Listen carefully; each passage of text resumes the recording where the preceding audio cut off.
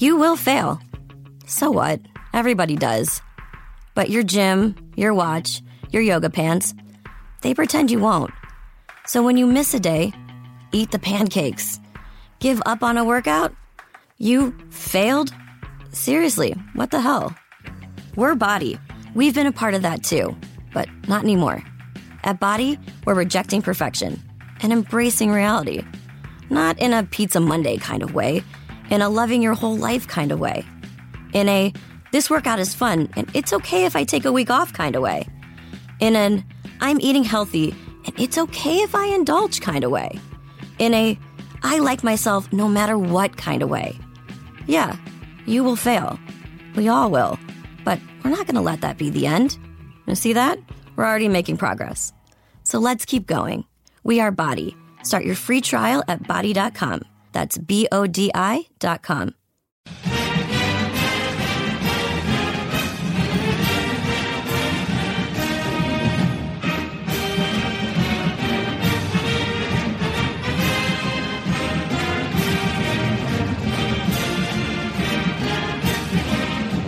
Hi there, Duke fans. Welcome to episode 466 of the Duke Basketball Report. We're here to talk about Iowa. Blue Devils faced off against the Iowa Hawkeyes last night. It was arguably Duke's best game of the season. I think a lot of people would say that's probably the case. We're here to chat about it a little bit. Also have you help you look ahead to the game coming up this weekend against Maryland Eastern Shore. That will not be one of our extensive previews. I can already tease you that.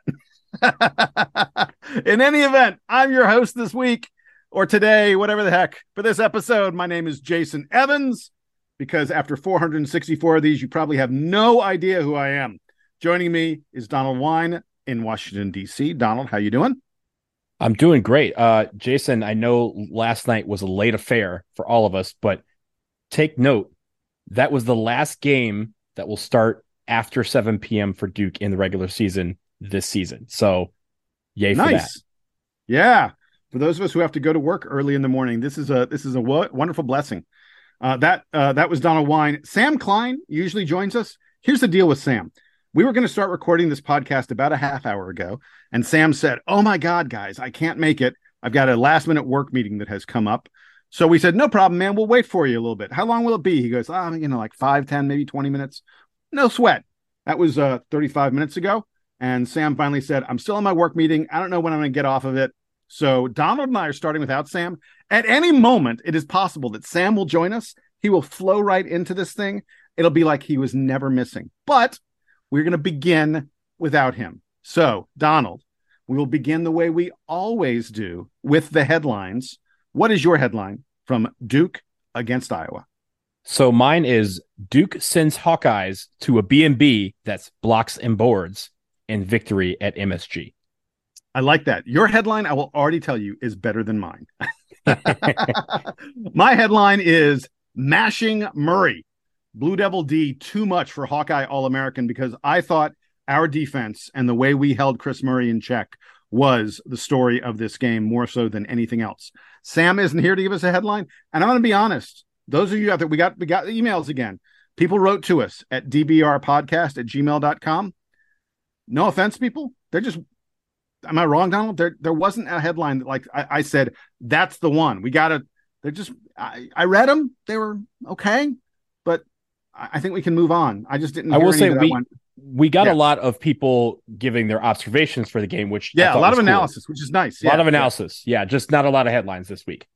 Right. So, but in any event, people out there, if you want, feel free to email us at dbrpodcast@gmail.com with your headline from the game and your favorite play, because we will be doing that as well later on. But first, we got to get to the good.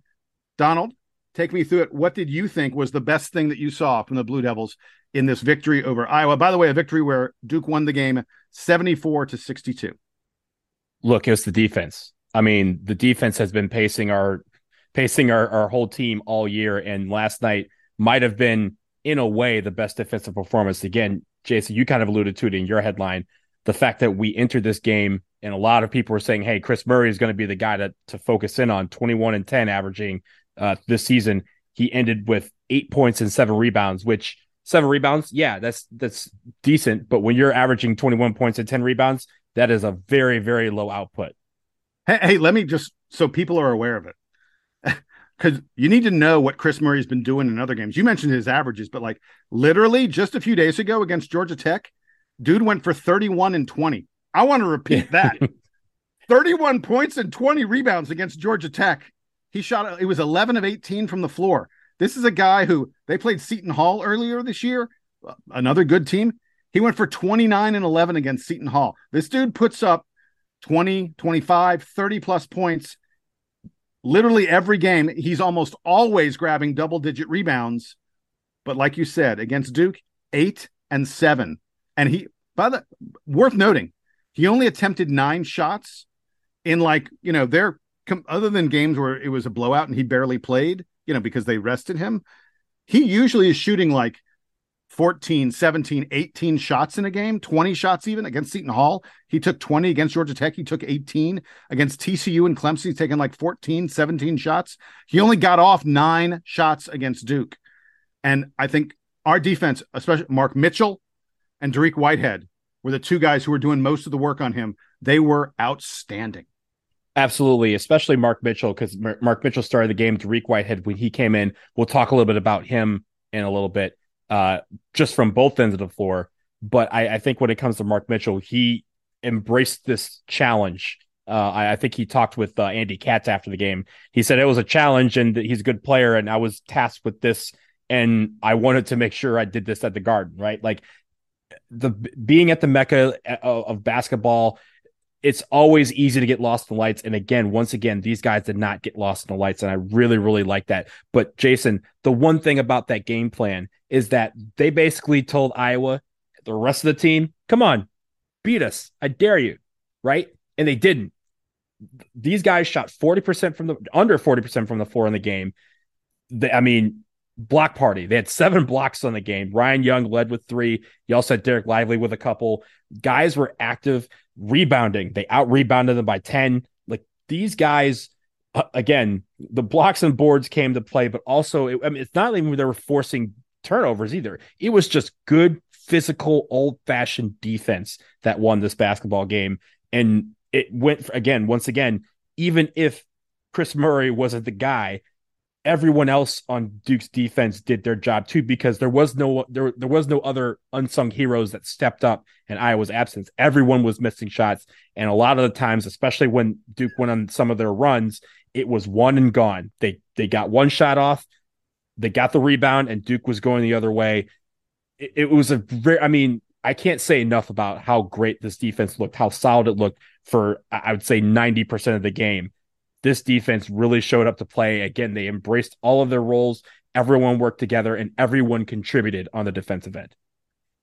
Iowa was held about 25 points less than their season average. When we did the preview of this game, we talked about the fact that Iowa is a team that plays fast and is a team that is literally one of the best offensive teams in the country. Duke holds them to 62 points, easily their lowest point output of the year.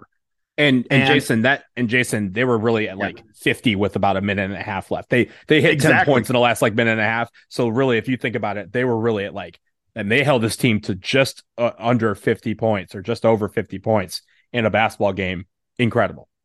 Yeah, it was truly remarkable. And teams hit their peaks at different times. I'm very aware of that. And with a young team, it's always going to take longer to get there. But it's just so easy to see how this team's going to get exponentially better, as Lively and Whitehead get more integrated and get more of that rust off. I just love to see the fact that the defense is playing so well, clicking this well early on. Usually defense comes later. Usually guys, they bring offense with them and defense comes later. And there is a distinct possibility. In fact, I will almost be surprised if by the time we hit, late January, early February, this isn't one of the 5 best defensive teams in the country. It actually may already be, but this truly has the makings of, I don't know. I haven't looked back over the years to see how far back we'd have to go, but I won't be at all surprised if this ends up being, a historically great Duke defensive team, one of the top 2, 3, 4, 5 defensive teams of the past 20 plus years. One quick note, also in the defense, we mentioned on the last episode when we were previewing this game and talking about what Duke had done over the last week. We said, hey, when it comes to Derek Lively, we want to see him go for more blocks, but also try to get the rebound of those blocks. He did that twice last night. He had 2 blocks last night. I'm pretty sure on both of his blocks, he got the rebound and went. I think he also grabbed a rebound off of a Ryan Young block. So again, guys were all over the place and tipping, getting the ball in a position where they could go the other way and make plays on the other end. And if you think about it, Jason, there's a lot of times where, a block shot on one end leading to a 3-point or a lay-in and a foul on the other end, that's just a demoralizing blow for your opposition. And Duke was able to do that over and over and over again last night. And again, I think, in a lot of years, you have offense that sparks your defense. Last night and so far this year, our defense has sparked our offense, and I think that's great. Yeah. So let's get. By the way, you mentioned the rebounding. I did want to mention very quickly. This is the 9th time in 11 games this season that Duke has had a rebounding advantage. The 7th time in 11 games we've had a double-digit advantage on rebounding, and Ryan Young continues to be an absolute rebounding phenom. He pulled down double-digit rebounds again. When you think about like the number of minutes he's playing, the number of rebounds he's grabbing is unbelievable. But I wanted to get to some individual players. I'm the host, so I'm gonna go ahead. I know who you're talking about. Host privilege, man. I'm talking about Jeremy Roach and Mark Mitchell. So Jeremy Roach matches his career high with 22 points. He was 3 of 6 from 3. It's his second 20-point game of the season, third one of his career, and Duke is now 7-0. In Jeremy Roach's career, when he hits 3 or more 3-pointers in a game. He had 3 in this game. When Jeremy Roach hits 3 3-pointers, Duke does not lose. I love the way the opening play of the game, the very first play that set the tone, was Jeremy Roach getting a smart, high percentage shot and converting it. It's the kind of thing a leader does. He makes sure that you're in an offensive flow and getting a good shot right from the get-go. And throughout the game, that shot he got at the beginning where he sort of, he was on the perimeter, he drove inside, he made some moves, and he got a high percentage shot. That was his whole game. He kept getting in the lane and taking those short pull-up jumpers that he is so, so good at. High arcing shot that is really difficult to block. The stat on him, to me, that's amazing. He plays 37 minutes in this game. His plus minus was plus 20. In the 3 minutes he was not on the floor, so he played 37, not on for 3, plus 20 when he's playing. Duke's minus 8 in the 3 minutes he's not on the floor. You think he was the MVP of the game? Yeah, I think probably so. I mean, talk about night and day. That is unbelievable from Jeremy Roach. Give me some Roach, and then let's talk about Mark Mitchell. His leadership was great as well. I mean, as the captain, there's a lot of times where, Jason, you were talking about some of the floaters that he did, some of the 3-point, the high arcing shots that he had. He also had some where he was able to find the opening to drive the lane and lay it in off the glass over the outstretched arms of Iowa's defense. And that's something that is markedly improved from last year, and is also, just one of those things where it's improved even a little bit since before then, right? Like the fact that he, some of us used to, hold our breath when he would drive the lane because we knew, oh no, something's about to happen and it might not be good. Now, the confidence that we see from him driving the lane and putting it off the glass, getting and ones, also distributing to teammates. He and Tyrese Proctor had a great relationship on the wing. Sometimes, Roach would bring the ball up. Sometimes he'd defer to Proctor, but just that communication that those two have really contributed to elevate both of their games, most especially Jeremy Roach. All right, so it's time to talk about Mark Mitchell. And I'm going to be the one to freely admit I've been bagging on the guy a little bit lately. I've been talking about just a scotch. Hey, Mark. Just a scotch. Yeah, I've been saying I need to see Mark do it. In a game where it's competitive, in a game against a higher quality opponent. And Mark said, "Yo, Jason, watch this." I was tremendously impressed with his game last night. His ability to get to the rim was just elite, absolutely elite. Have you looked at his shot chart?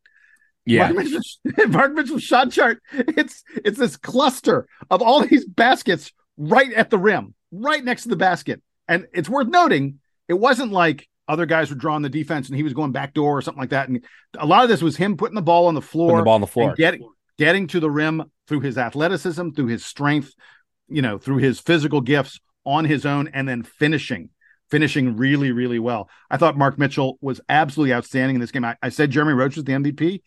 It might have been Mark Mitchell because, again, we mentioned Mark Mitchell was matched against an All-American on defense most of the night.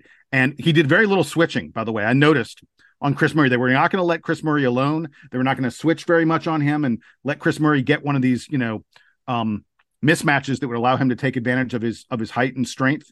I just, the confidence and the purpose that Mark Mitchell played with was something we have not seen yet from him. And I'm here to reverse course on where I was a few days ago. I know Dariq Whitehead needs to play more minutes. I'm now flummoxed and confused about where those minutes come from because I don't know they should come from Mark Mitchell. I mean, 17 points, 5 boards, and that's just not that doesn't do it justice, right? The fact, again, cannot say enough about how he worked on the defensive end. And honestly, Jason, if you work that hard on the defensive end, especially when you're going up against an All-American, a guy whose twin brother plays the same way and is currently playing for the Sacramento Kings, like, you can get tired from that. And this guy did not. It felt like he had a second boost of energy every single time he got a stop on the defensive end. He translated it into points on the offensive end. So, and I know, like I said, he embraced that opportunity, embraced that job, that task that he had, and A+ effort on everything that he did last night, especially on the defensive end. All right, Donald, I know you want to talk about a couple of the other guys, a couple of the bench players. Duke's been getting stellar bench play lately. Give me what you got on these gentlemen. Yeah, well, first off, I want to talk about Ryan Young. Ryan Young, 11 boards off of the bench. And even though he didn't factor in that much on the offensive end, I felt like he did because there were some times he pulled down some offensive rebounds, but really on defense, he got a few blocks. He altered some shots, and he also just was a menace inside. Whenever guys went inside, Ryan Young was able to have great footwork, great defense. Again, it's like he's faced these teams before, Jason. I know we've talked about the number of Big Ten teams we've faced so far this season. I feel like he was ready for this particular defense and ready just to figure out how to control the inside alongside Derek Lively. And I think that is where it's key, because sometimes we had both of them in the game at the same time, along with Filipowski, and it created a big lineup, but Ryan Young didn't waver from his goal and from his task.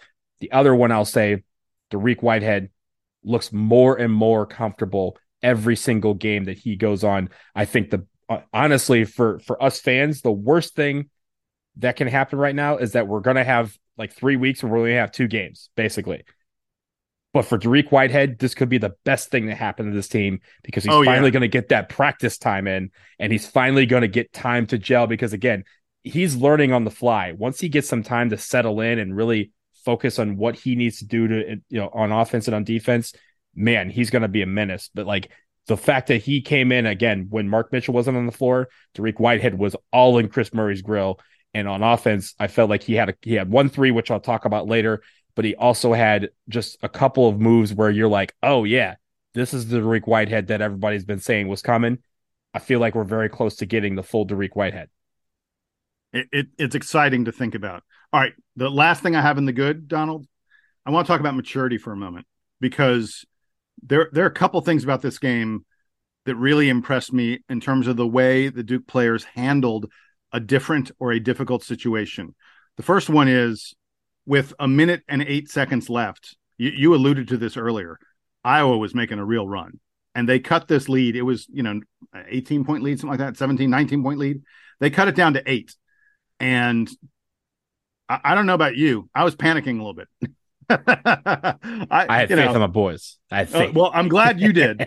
I'm sure I'm not alone in being a Duke fan who's like, these freshmen, because it was mostly the freshmen out there, these freshmen are going to get flustered here. And John Shire called a timeout. And let's not forget, we've talked about this a lot. We got freshman players, we got a freshman coach also.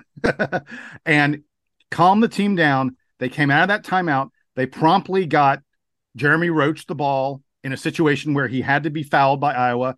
He buries the 2 free throws the way your junior leader is supposed to. Then they got to stop, and they raced the other way, and Mark Mitchell got a slam dunk, and suddenly 8 was 12 and the game was over. That's a great moment of maturity against a really good team, kind of team you're going to be seeing in the NCAA tournament, where Duke had a solid lead. It went away and Duke went, nah, we're not that worried about this. We're going to handle this. And the other maturity thing I wanted to mention was the pace. I'm not sure if you noticed it, but Iowa wants to play fast. It wasn't like they were pressing Duke, but they had guys on our guards as soon as we inbounded the ball the entire game, because they wanted to kind of speed us up in the backcourt and speed us up into the front court and get that game moving, get it churning along. That's the pace Iowa wants to play at. Duke hasn't played a game like that we haven't been facing teams that want to run all season. Well, it didn't bother us. We kept things to 9 turnovers, which is a very reasonable number against a team like Iowa. Despite the fact that they put pressure on us, we were still able to play our game on both ends of the floor. We didn't get sped up too much. We showed that we don't mind playing fast. When you have a team that's comfortable playing fast and comfortable playing slow, that's a sign of maturity and a sign that these guys have things under control. It doesn't feel like freshmen. It really doesn't. The headiness and the calm with which these guys play.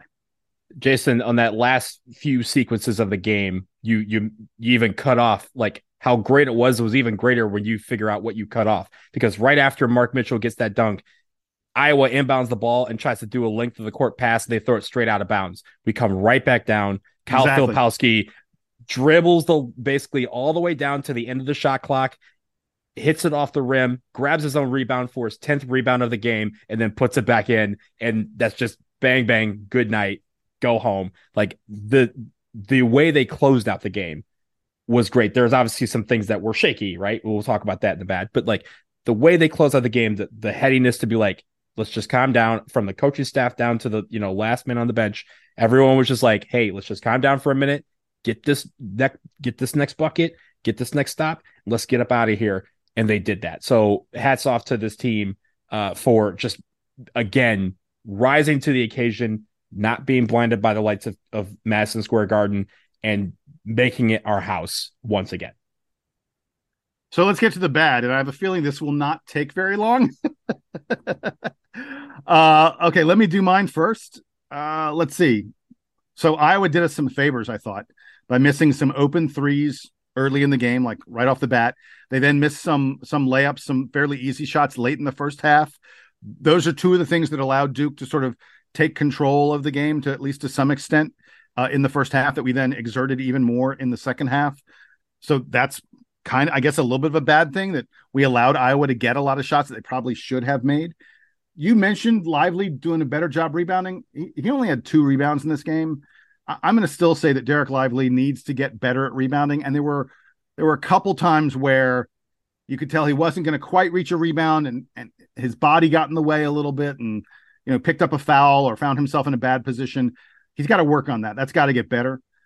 We've mentioned, but it deserves to be mentioned, the bad, that from like the 4:30 mark down to about the 1 minute mark, Iowa went on a 10-1 run.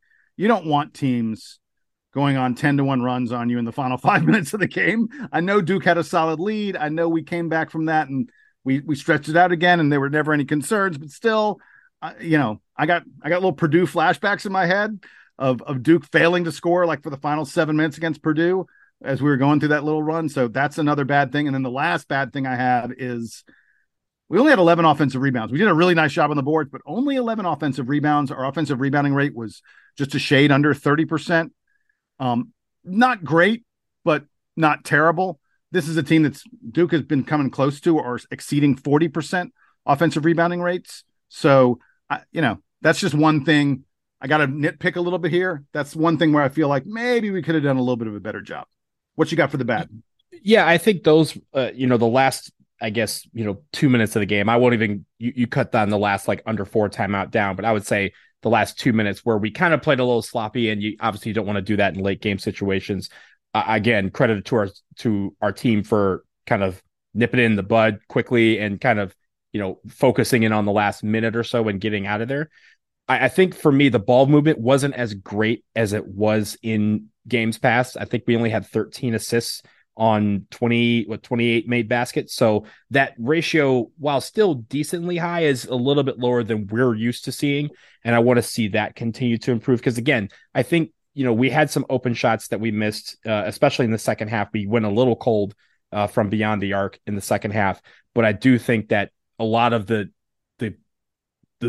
game became stagnant at certain periods of the game where we could have passed the ball around, made an extra pass, and probably got a better shot. So those are the ones. And also, I think, again, turnovers down the stretch is always going to be key, taking care of the basketball. We were a little sloppy when Iowa made their run. We kind of handed them the ball on a couple of occasions, but I think on the whole, keep taking care of the basketball was something that we did well last night. It was just that final, few minutes where we kind of let it get away from us. Yeah. So let's get to our, you don't have any other bad, right? I don't know. That was it. Yeah. Like we said, it might have been Duke's best game of the season. Let's get to our favorite play. Donald, what's your nominee? What played you like best? Yeah. So for me, it's probably an unconventional one. And I'll tell you why I enjoyed it. It was around the 11:48 mark of the first half. It's tied 11-11, and we got a 3-pointer from Jacob Grandison. Iowa comes down. They miss a shot very quickly. We come back down kind of on a fast break. I don't think they gave it to us as a fast break point, but it was a very high tempo portion of the game. And Dariq Whitehead nails a three. I think the net barely moved to make it 17-11.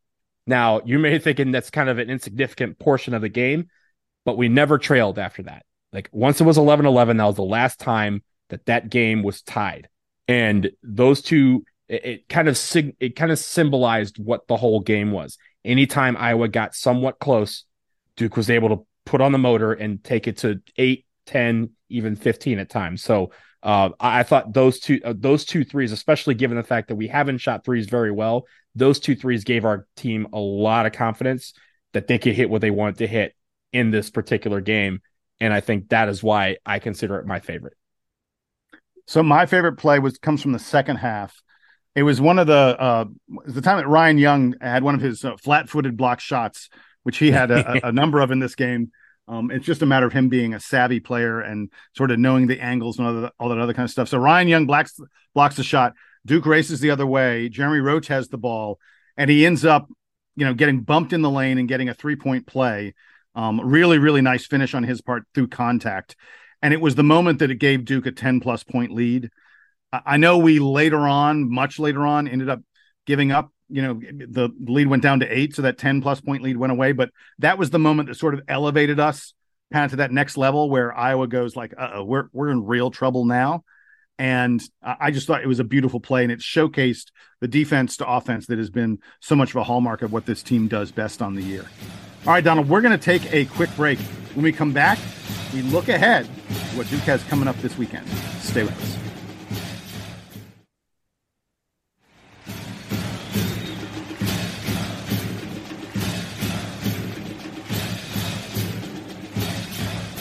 All right, Donald, we gotta take care of a little bit of a preview here. Duke has Maryland Eastern Shore as our opponent, who is coming into Cameron this weekend. This is kind of it for the really for the non-conference games that matter. At least until we get to the NCAA tournament. After this, Duke will have nothing but ACC games left on the schedule. So Maryland Eastern Shore wraps up our non-conference schedule, and let's be very honest, they're probably the worst team that Duke's going to face this year. This is not a good team. Tell me a little bit about who they have played and what they have done in their games thus far. They are 3-6, not a good record, and they have not played anyone they played Virginia, I guess. Yeah, well, Jason, you just mentioned it. That according to KenPom, you are right. This is the worst opponent on our schedule, according to ranking, 317th in KenPom. So much further down the list than some of the games that we have been playing recently. They do have 3 wins, one against Bryn Athyn, which is a Division III school, one against Marist, and one against Lehigh. So not really good quality wins here. Their losses are to Old Dominion, Charlotte, George Washington, UVA, Liberty, and George Mason. I think the one thing about Maryland Eastern Shore, and it's funny because I actually saw maybe like 5 or 10 minutes of their game against UVA. They are terrible at shooting. They are one of the worst shooting teams in college basketball. They shoot 43% from the floor as a team. They shoot 32% from 3. They shoot 40% from 2, which might be even worse. Most teams want you to be like in the 50 to 55% range at the very minimum from 2 points. If you're not shooting 40% from two, like you're not going to kill anybody from three, and you're not going to get a lot of shots from the free throw line. You mentioned 40% from two. There are 363 teams in Division I basketball.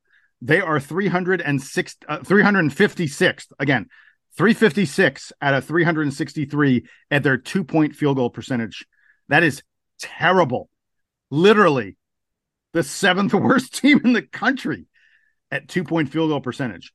Let me give you a couple of the other stats. Of the 363 teams, they're 348th in offense. They're 221st in defense. When you're 221st in defense and that's your calling card, like that's your thing, you're like, hey, look at us. We're 221 on defense. That shows how bad they are. They're a terrible team, and they're tiny. I was going to say, this is the worst stat. This is the worst stat. Go ahead. Yeah. So Ken Palm says they're the 358th smallest team or biggest, I guess. They're the fifth smallest, 358th, whatever it is. They are one of the smallest teams in the entire country. The biggest guy that they will have on the floor is Nathan Pollard. He is 6'5". Duke's coming at you with like 2 7-footers at all times. And like it is entirely possible that there will be moments where our point guard will be Tyrese Proctor at 6'5". And then we'll have 6'8" Dariq Whitehead and 6'8" Mark Mitchell on the wings. And then a couple 7-footers on the front line. Our point guard will be the same size, if not taller, than their center. That is just, as you might imagine, on a team that's really small, they're among the bottom 100 teams in the country at both offensive rebounding and defensive rebounding. They are literally like the fourth worst shot blocking team in the country. I mean, they get some steals. About the only thing they do well is they get some steals, but that's about it. Like you said, they can't shoot. When they played decent teams, like when they play Virginia and they played other, teams that are somewhat decent, they've been getting clobbered. Ken Pomeroy says final score from this game will be 80-53. He predicts a 27-point Blue Devil win. I will not be at all surprised if that's what happens. So the one thing about the height that I was going to mention, because yes, you're right. They are the fifth smallest team in college basketball. Meanwhile, we are the fifth tallest team in college basketball. We need to use that to our advantage because, as you know, Jason, there are times where if you have a smaller team, your object is to make the game play small. You make it where you take the bigs out of the game. We have, again, like you said, we have a lineup that our point guard could be the tallest player on their team on the floor. And we need to play like that. We need to use that to our advantage. They love, because they're so short, teams get a lot of assists on them. Their assist to field goal made ratio that they give up is 58.5%. That's really, really bad, which means obviously that plays into a strength that we have. We need to use that to our advantage. Pass over defense. Because you can see over them and you can see the floor. You can pass over the defense. Exactly. There's going to be, hey, if you're on one side of the court and you can have a skip pass, you can do that. Why? Because you have 7-footers in the corner. Jacob Grennison comes off the bench. He's 6'8". You have, Dariq Whitehead, he's 6'8" off the bench. Like, you have guys that can come in that can pass over this defense. They need to use that, move the ball around, and again, use the size to their advantage and make it where the other team has to play big instead of us having to adapt to their smallness. Okay, so there's not much more we need to say about this.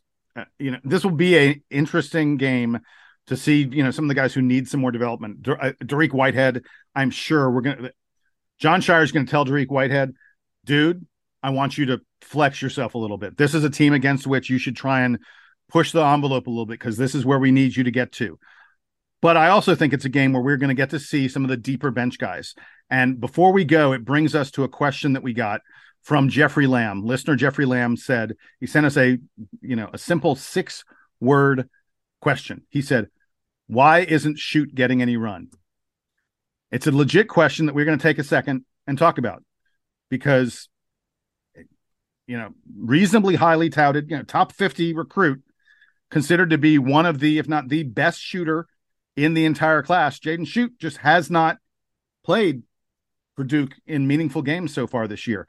Donald, a comment on it, a thought on it? Why do you think he's not getting in games? Yeah, there's a lot of reasons why, and I know you're going to talk about one, but the main thing is he isn't shooting the ball well. And for a guy who, again, his last name is Shoot, as you mentioned, he was brought in here to be a shooter. He has not found the rim, or he's not found the net yet. A lot of these games that he's played, even in the mop-up minutes. He's 1 for 6 on 3-pointers and 0 for 2 on 2-pointers. So overall, he's 1 for 8. By the way, even at the free throw line, he's only 2 for 4 on free throws. And this guy, reputation is that he can really, knock down some free throws, but he hasn't even been able to do that. Yeah, and that's a confidence issue, right? Like, we know he can shoot the ball. We've seen it. Like, it's not a question of, I don't know if this guy has what we thought he had. He does have it. He just needs to gain the confidence to do it. Will that come in this game? Maybe we'll see him for extended minutes if it gets to be a blowout, as the metrics predict. If it's also something that in practice that he needs to overcome. And we've seen this from guys in the past, right? Like, we've seen guys who in practice, you hear that they're killing it. They're making every single shot. They're Chef Curry in practice. And then they get to the game and they can't hit the broadside of a barn. It happens. And I think he just needs to overcome that. He needs to, just make it where he can find one of those shots go in, to see it go in, to gain that confidence. It's going to take some time. And I'm not like low on him at all. I just want him to be able to find that confidence that he can get the shot, because down the stretch, him shooting the ball well will add another element to this offense that will be helpful. So I'm looking forward to seeing if this practice time that we have in the next couple of weeks, if that's going to help him, or if we see him on Saturday. But the reason why he's not playing, for me, among the myriad of issues, is the one thing that he's on the floor to do on offense is shoot, and he hasn't been shooting the ball well. So I think there's twin reasons. There are two reasons. I think you're probably right that he isn't filling it up the way we would expect. If he was coming in games, even at mop-up time, and knocking down a couple 3-pointers, the coaches would notice that, and I think he'd be fighting and perhaps getting a little more time as a result. So there's no question that's part of it. I think the other thing is defense. I've watched him a little bit on the floor. I don't. This is a team that is built around defense. I don't get the impression that Jaden Shoot has quite picked up the defensive principles that these guys need to have to be able to really work well with their teammates. Defense is such of a team thing. If you have one weak link, it can really, really harm the entire, if you got 4 guys playing great defense and one guy playing bad defense, you're going to be bad on defense. Defense is sort of the lowest common denominator, weakest link kind of thing. And I think that he struggles a little bit at that end of the floor. And then I think the other thing that's worth mentioning is Duke's playing 9 guys. This is a very, very deep team. And I think he's just struggling to get time because there are other guys who are bringing better things to the table, and there's just not really room. I mean, we're already talking about the fact that, as Whitehead needs more minutes, where is it going to come from? Where would Jaden Shoot be getting minutes? I don't know. And the one thing I would say about it is, look, his minutes, his play, it seems like the same kind of thing. Jalen Blakes didn't play at all last year, hardly. This is the same kind of thing, just getting mop-up minutes in blowouts. And we're seeing already that Jalen Blakes has turned into a very, very effective player for Duke as a sophomore who's getting serious time. We've seen this play out again and again. If you give these guys a little bit of time, they can turn into really effective players, especially a guy who brings the kind of skills as a shooter that Jaden Shoot does. I don't know that this year we're ever going to see him be part of the regular rotation in competitive games, but I hope he will have patience and stick around, because I think I've got no reason to believe that someone who's that good at putting the ball in the hoop isn't going to find room in the Duke rotation down the road. Offense will get you on the floor. Defense will keep you there. And I think that is really, like you said, I talked about the offense. You talked about the defense. Those are the two real issues. But honestly, I think for him, just like you said, Jason, Jalen Blakes is a good example. I think some people remember Grayson Allen. He didn't play a lot, in the first part of his freshman year. It was only towards the end of the year that he started to get more minutes, again, as he matured a little bit on defense, and then also brought that offensive element to the table. This can happen. Go look up Nolan Smith, Ryan Kelly. I'm trying to think. There have been plenty of them throughout Duke history. I want to say Daniel Ewing as well. There have been a lot of guys did not play hardly at all as freshmen and then come on later in their career and turn into, I mean, the case of Nolan Smith turned into damn near an All-American, ACC Player of the Year caliber kind of player. Ryan Kelly, these guys got paychecks playing in the NBA. Just because you don't play as a freshman doesn't mean your career is over. And this could be by design too, right, Jason? Like when we were talking about all these guys who were coming in, I mean, even last spring, we were like, hey, unless Shoot is shooting the ball, there may not be a lot of room for him in this offense yet. And I think that's the key word here, Jeff Lamb, my friend, yet. We haven't seen a lot of him yet. Let's see if we see that down the road. But right now, there's a couple of things he needs to work on. Well, with that, we're going to wrap up this episode number 466 of the Duke Basketball Report podcast. Donald Wine, thank you for being with me. Sam Klein, thanks for having a job and earning an income. We're sorry you couldn't join us here, man. Listen, get that money. Yeah, collect that money. Exactly. Sam said he was on a conference call with his bosses. He's like senior partners. He said, I think I can't say I got to run. I got to go do a Duke podcast. So we understand, Sam. It's fine. You'll make it up to us and to the audience over the weekend when we all talk about the latest goings on with Duke basketball and the latest game before the team takes a little bit of a break to take some exams and perhaps figure out Tariq Whitehead. That's going to do it for us. Again, he's Donald. I'm Jason. By the way, stick around at the end. After the Duke Band, we're going to talk a little bit about the movies. That's coming up. Duke Band, take us home.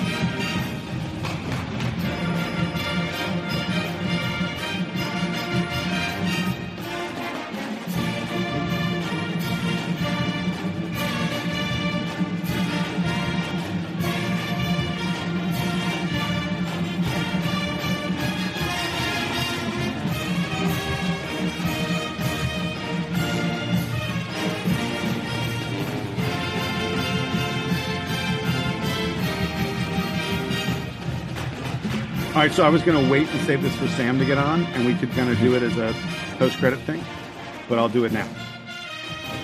Guess what movie I saw last night? Which one? Avatar. Ooh. Way of the Water. Yes. So how was it? Here is my assessment. It is incredible to look at. The 3D stuff, I was taken back to how great the 3D was in Avatar. And I saw it on, it's because it's a critic thing. They showed it to us on a IMAX screen, not like a huge IMAX screen, but like, IMAX. The tall ones. Yeah. Yeah. But not like the monster ones, but it was pretty good, good size screen, but IMAX projectors. So super resolution. And they also showed it to us at 48 frames per second, which is, twice 24 is 48. Like that's a lot of frames. Mm-hmm. The resolution, it was so photorealistic. You were like, it feels like you're right there. It kind of looks like a video game. Like when a video game in your computer is even sharper to some extent than a That's movie. what the trailer feels like to me. Is like that sort of. It felt like a video game trailer. Did you have to wear glasses? Oh yeah. Okay, but they're easy. They I wear glasses. They went on top of my glasses. They were fine. So it's 3 hours and 15 minutes long. And I was not bored. Yeah, wait. I was not bored at all. So all those things sound like I'm about to tell you it's great, right? It's not. It's like the plot is such nonsense, makes no sense.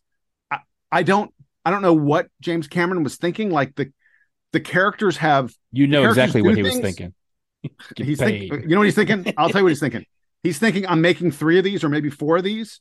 And so I don't need to tell the full story right now. He didn't have a story in mind. Like literally this story, nothing interesting or revealing happens in the story. There isn't a single. James Cameron movies are about characters going on a journey. Mm-hmm. Think about like Terminator and like Terminator 2. These movies, like Titanic. Linda Hamilton's character. Even if you knew the story, even if you know the journey. Like there is one. It's the journey. Linda, her character changes. Think about Titanic and how much some of those characters change in terms of Kate Winslet's character, how much she changes. Think about the original Avatar. The original Avatar is literally about a guy changing from a human into a Na'vi. Well, this movie, no one changes. I mean, everyone, and it's surprising because some of the characters they have things about them that are like, oh, that's gonna that's going to evolve over the course of the movie. Oh, that attitude, we're going to see that change into something. No one changes. 3 hours, nothing changes. It's Look, bizarre. Jason, the first Avatar is still the most watched movie ever, right? Like something like that. Yeah. Like a worldwide. I think it's actually, still... I think Titanic is, but yeah, it's right. No. It's Avatar. Avatar is like more people watched Avatar than any other movie in the world in history. You mean in theaters? Because Titanic rules on cable. Yeah. I'm just talking about theaters. Okay. Yeah. Okay. And for a decade, right, it held this record or was close to it. I think until episode 7 came through and kind of busted it. Yeah, until it got the domestic record, right? But everyone was like, Avatar is the movie that everybody has seen that no one can tell you what it's about.